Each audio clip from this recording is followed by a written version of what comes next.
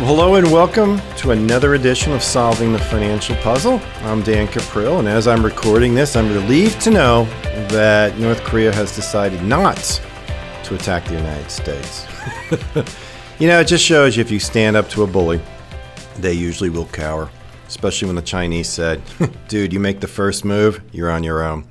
There's a lot to be learned when you have a situation like this. The fact that logically, something like that would never really happen. But you need to understand the methodology that North Korea has always employed historically. And I'm going to try my best to be more historical here and not political. Although, I've never been one to shy away from the latter. But understand that regime, going back to the grandfather, the original Kim Jong-il, I think his name was, or Kim Il-sung, excuse me. And then you had his son, who was a total nut, and now the grandson, who seems to be almost as crazy as his dad. Their whole methodology was to hold the rest of the world ransom, simply because they knew that they can't support their own people. They have no economy. They are reliant purely on outside aid. If you've ever seen an aerial shot of the Korean Peninsula at night, you can see the disparity between South Korea, which runs with a free market capitalist model, and North Korea, which runs under a totalitarian communist model. And we all know from history that the closest way to poverty is to abandon free markets and to develop a socialist/communist model. I mean, look at what Venezuela is going through today. So the strategy that the Kim family has always had was one where you threaten the rest of the world, and in return, the rest of the world will appease you by giving you money and aid, and then you go on your way. And of course, you sign an agreement which you break immediately. So if you want to go back to YouTube, basically every U.S. president going back almost since the Korean War ended has given one speech or another about a deal that they cut to put an end to North Korea's aggression.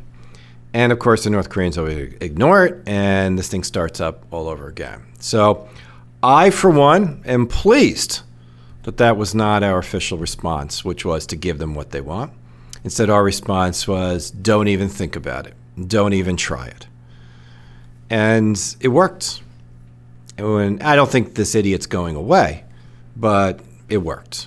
The reason I'm pointing this out to you is not to get political.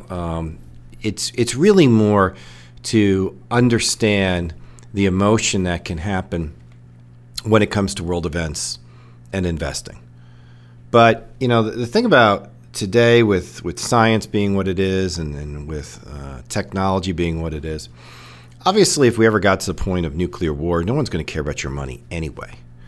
But this thing had a fairly predictable ending. The truth of the matter is he probably doesn't even have the capability to get a rocket to Guam. So he just, it's just all huffing and puffing. But I thought it was quite interesting. Today, I want to get into some of the questions that you ask me. So I've got 3 of them here, and I'm going to go into detail with them. The first one is from Lou. Lou lives in Cincinnati, and he says, I've always assumed that I'll be in a lower tax bracket in retirement, but now I'm questioning whether or not that's true. What do you normally see? Lou, if you listen to the show often, I talk a lot about the fact that I worry that tax rates have to go up in the future, largely to meet the needs of the baby boomer generation and the other needs we have as a nation. There's so much money sitting in 401k accounts that has yet to be taxed. And I am concerned that one way or another, retirees will have to pay more. I think it's a matter of math. I think the demographics are going to require it. The number of working people to retire people, the ratio is just too small. It used to be 40 to 1, 42 to 1. Now it's 3 to 1. In about 10 years, they estimate it's going to be about 2 to 1. So that is a real legitimate concern that I have. And I think that as a result, as part of your planning, you need to take some measures to minimize taxation. And that's often by converting some of your tax-deferred assets to tax-free accounts and paying the tax now. You have to do it with some balance. But if you do that, you're going to find yourself, in my opinion, to be better protected long-term for some of the volatility that we could see as it relates to tax rates. So this idea of just kicking the can down the road, I think that is indeed a little short-sighted. And there's strategies that you can do to employ that. Now, we have an entire kit designed to give you some insights on how to have a tax-free retirement. And it's very simple. Just go to retirementrescuetoolkit.com and you can order that kit right then and there. And it will send it out to you. It's a box full of material, book, CD, there's a course that we will email over to you, a lot of great stuff. And that'll give you some of the insights that you need to be aware of going forward. So good question, Lou, and I appreciate you for asking it. Okay, this next question is from Mary. And Mary says, I'm really worried about rolling over my 401k because I'm afraid I'm going to do something wrong, create a tax bill for myself. How difficult is this process? Mary, it's not really very difficult. There's a forms that your employer is going to have you complete, and it's just important that the money be sent to an IRA directly. And if that happens, they'll make the check out payable to the IRA. The money goes in there. Now, you will receive a 1099 at the end of the year, but don't panic. The 1099 should be coded in such a way that it indicates that it was a tax-free rollover. So it's not that complicated, but what I don't want you to do is I don't want you to ask them to send the check made payable to you. I wanted you to ask them to make it payable to your IRA. And the way they do that, Mary, it would have the check would say Mary and then your last name. And then, I take that back, Mary. It would say the name of your custodian. So let's say, for example, you opened an account with XYZ brokerage firm. The check would say XYZ brokerage firm, FBO, for the benefit of Mary and your last name. And if you set it up that way, and it's just a matter of forms, you don't have to worry about it being taxable. But if you said, send me the check payable to me, I'll put it in my bank account, and then I'll send it to the brokerage firm, yeah, that's going to create an issue. Now, there's a way around that if you move within 60 days, but they're going to withhold 20% automatically. So that's where people make their mistake. So if you're really not certain how to do it, I will assure you, wherever you're going to put the IRA, they should know how to handle this one for you. All right. So it's not an overly complex thing. Understand there's a bit of paperwork. In fact, there's new paperwork now that is being required by the Department of Labor that you sign, where you're acknowledging the fact that if you roll it out and you work with somebody, that you will be picking up his management fee, which may not exist under your current plan. So understand that if you're going to get professional assistance, that's something that you want, so much so that you're willing to pay for it. All right. Next question we have is from Murray. Murray's in Fort Thomas. The market has to crash soon. It just has to. Am I wrong about that? Oh, Murray. All right. Is it likely that in the future we will have some bad economic news that will cause stock prices to drop? Of course. Of course it's likely. Is it also likely that we'll have good economic news which will cause markets to go up? Yes, that's likely too. Murray, I don't know what year you were born, but the year I was born, the stock market was trading around 600, and now it's well over 20,000. That's quite a few doublings. Now, in that time frame, though, we've had several pullbacks, if you will, declines. It's just part of the process. We don't get results in a linear fashion.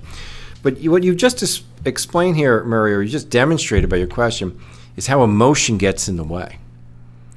I have a hunch, based on your question, Mary, that maybe you're sitting on the sidelines waiting for the crash, and it's not coming, and that's frustrating to you. Here's one thing, Mary, you need to understand. Most of the time, you're going to be hurt more by being out of the market when it goes up than being in the market when it goes down, because equities can tend to come back as a group.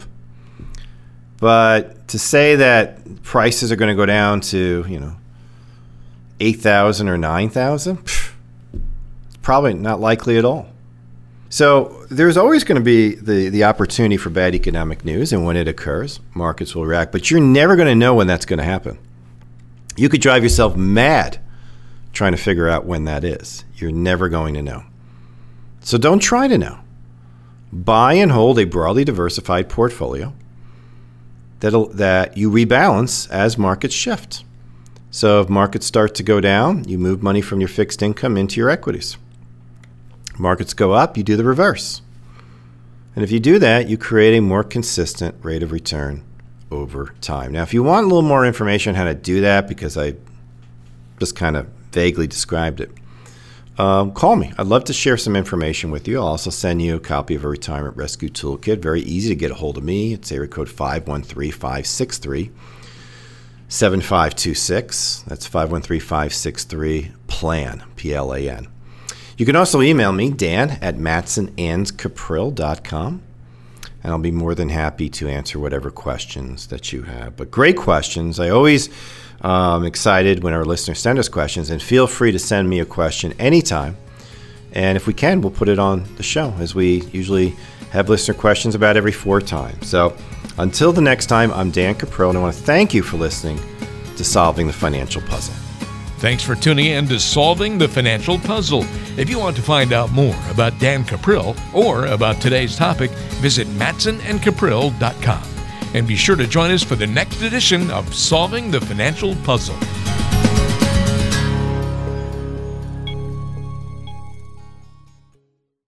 Information provided on today's show is provided for information purposes only and does not constitute investment, tax, or legal advice. Information has been obtained from sources that are deemed to be reliable, but their accuracy and completeness cannot be guaranteed. Always consult with an investment, legal, or tax professional before taking any action. Dan Caprill is an investment advisor representative of MPM Wealth Advisors and Caprill Wealth Coaching, LLC. Both firms are registered investment advisors. To obtain a copy of Form ADV and a private policy statement for either firm, call 800-353-7923.